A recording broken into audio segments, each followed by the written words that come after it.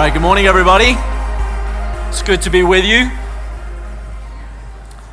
I'm grateful to be with you this morning. Happy, as I've said to the previous service, this is July 4th week. Happy July 4th. It's a declaration that you'll never have to listen to another foreign leader tell you how to live, what to believe, all that stuff. So you get the sense of irony for the next 25 minutes or so. It's great to be with you this morning. I'm grateful for the chance to share some thoughts with you. If you've been at Vintage at any point over the last 6 months or so, you would have caught on to the fact that we've been moving through the book of Daniel. And as we look at Daniel, we meet a man who, at age 14, he's taken into captivity, into Babylon. And he would spend the next 70 years of his life there, but not just him who's taken into captivity, but also his people, the people of Israel. This entire group is taken into captivity.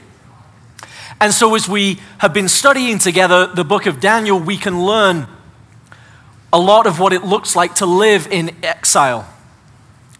And we can also learn by looking at the life of Daniel what it looks like to live with freedom even in the midst of exile.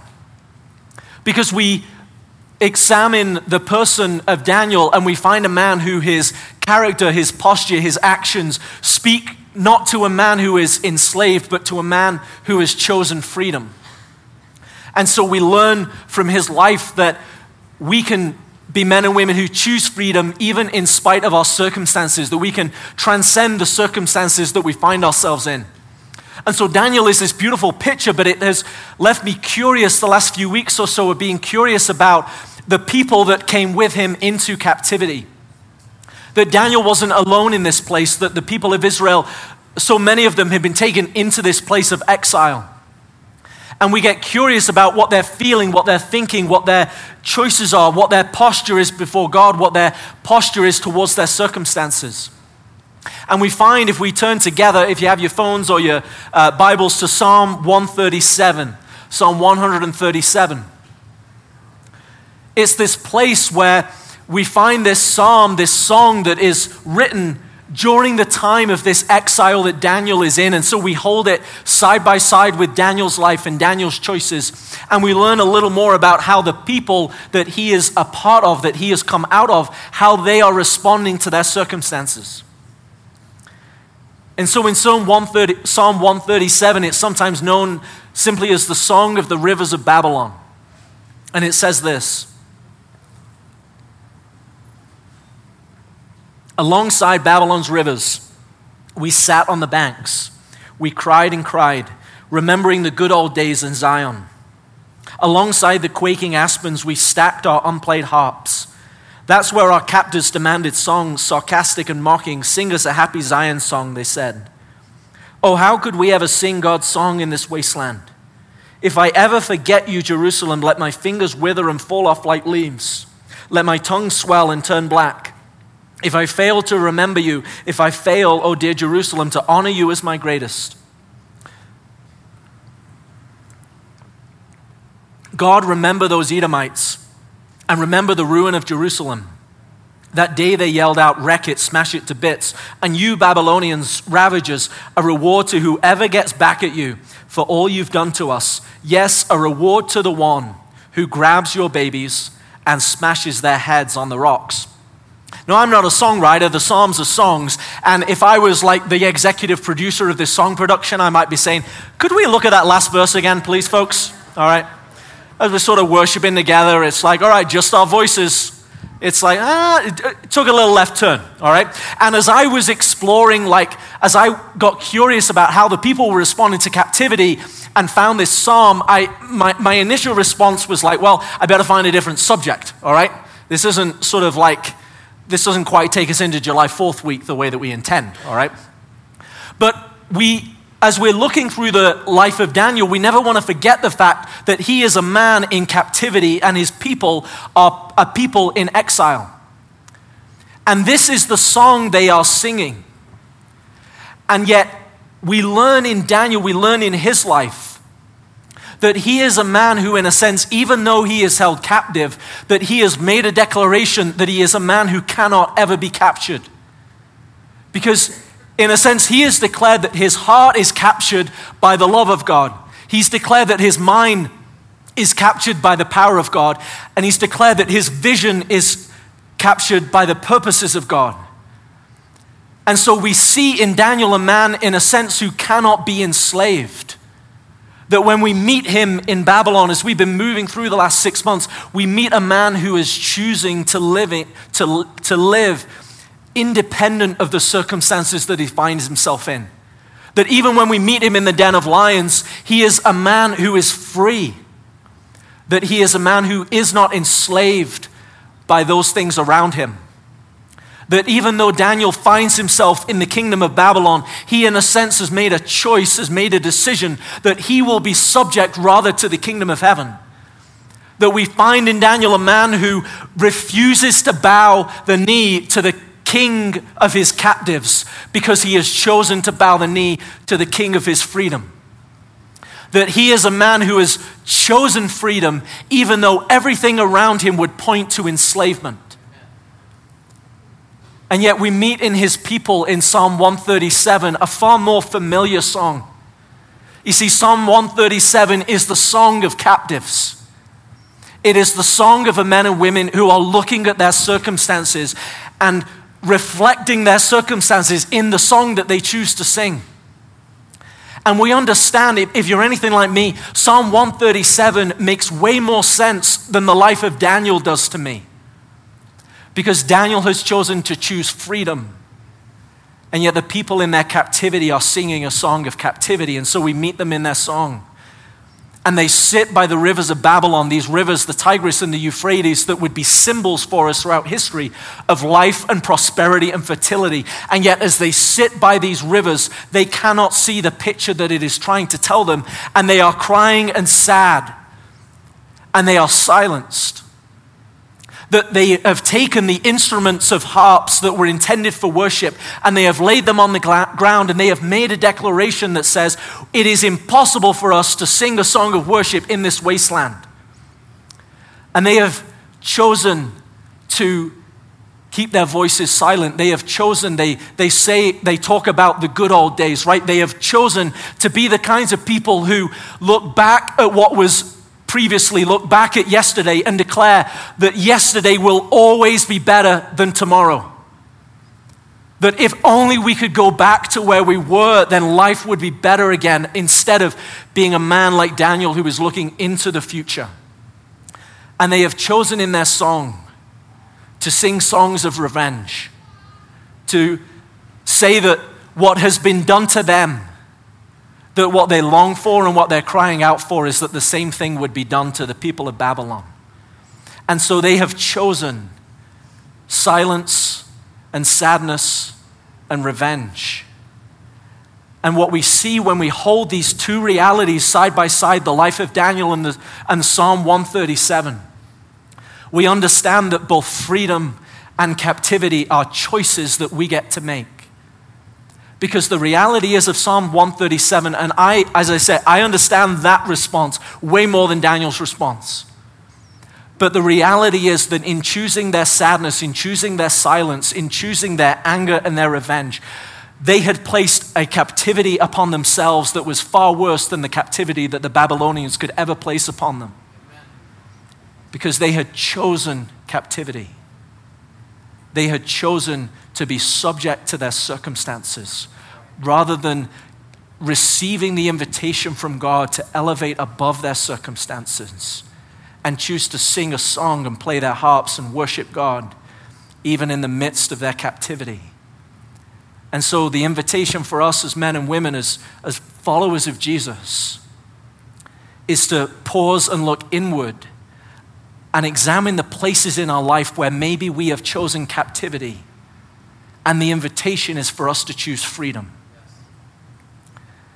There's a reality, I think, that we, like the people in Psalm 137, we can choose those responses. As I say, they make sense to us. The Psalm of 137 is the natural response to a people in captivity. But the life of Daniel is a supernatural response to a man who has chosen freedom even in spite of his captivity. And so what I want us to pause and remember for a moment is that we may not be under captivity of Babylon, right? We may not be under the captivity of like a foreign king with an English accent anymore, right? It's been a couple hundred years, all right? We're past that, okay? For the moment, at least, all right? And so we're past that. But the reality is that we as men and women, followers of Jesus, if you're anything like me, I do not live as free as I have been invited to live. That there are areas of my life where I choose captivity.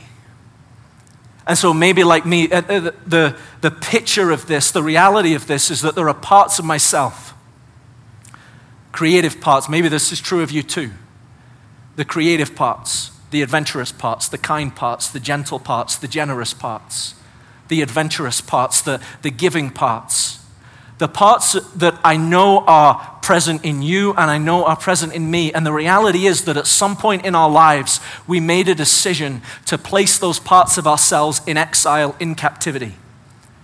And again, like Psalm 137, that choice made so much sense. Because maybe the creative part of you was expressed and it was shamed. Maybe the adventurous part of you was expressed and it was neglected and abandoned. Maybe the generous part of yourself was abused. And we become like the little boy or the little girl who is scared and is frightened of those things happening again. And so we run off into the cabin, into the woods, and close the door behind us. And it makes so much sense why we do that, because out there, we're far from all of the dangers that we feel over here.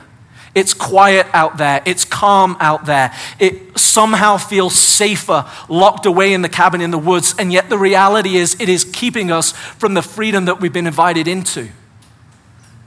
Because we find ourselves locked away far from the freedom that God has for us. And the reality is as well, we build protections, we build stories around that cabin, if you like. We build protections and stories around our exile, our captivity. So we demonstrate the same things that the people in Psalm 137 demonstrate. That if any of these things show up in your life, then it's a symptom for us, it's a signal for us that something within our life is still being held in captivity. There's symptoms of looking back at the days that were and longing for them and trusting, believing with all of your heart that the days of yesterday will always be better than the days of tomorrow. You find yourself sitting by the rivers of life and prosperity, and yet you have chosen to live a life of silence, silencing the instruments of worship in your life. See, I can't play a harp. I don't know about you. I can't sing either. Those are not my instruments of worship, right? I had piano lessons for a long time, which was probably more about my dad's woundedness as a child than mine. You know, it was one of those like, you'll thank me when you're older. And I'm like, well, maybe 20 years from now I will, all right? We're not there yet, you know. But I can't, that isn't my giftedness, right? But my talents, I have talents that are my instruments of worship to God. And you have them too. And the invitation is to examine which of my instruments have been silenced. Because I have made a decision that I can never worship in this wasteland. That I will never sing this song. Or maybe like me, it's the third final category that we see in Psalm 137, where the signals and symptoms of anger and revenge are in my life. And I have made choices and put my heart into a posture of anger and revenge that again makes so much sense. Can we just sit with the people in Psalm 137 and acknowledge that their sadness and their silence and their anger makes so much sense? And yet can we also acknowledge that the captivity that they have placed upon themselves is far worse than the captivity that was ever placed upon them? And so we find ourselves, parts of ourselves, held in captivity. It's like the parable of the talents, where the generous master comes and gives talents to these 3 servants.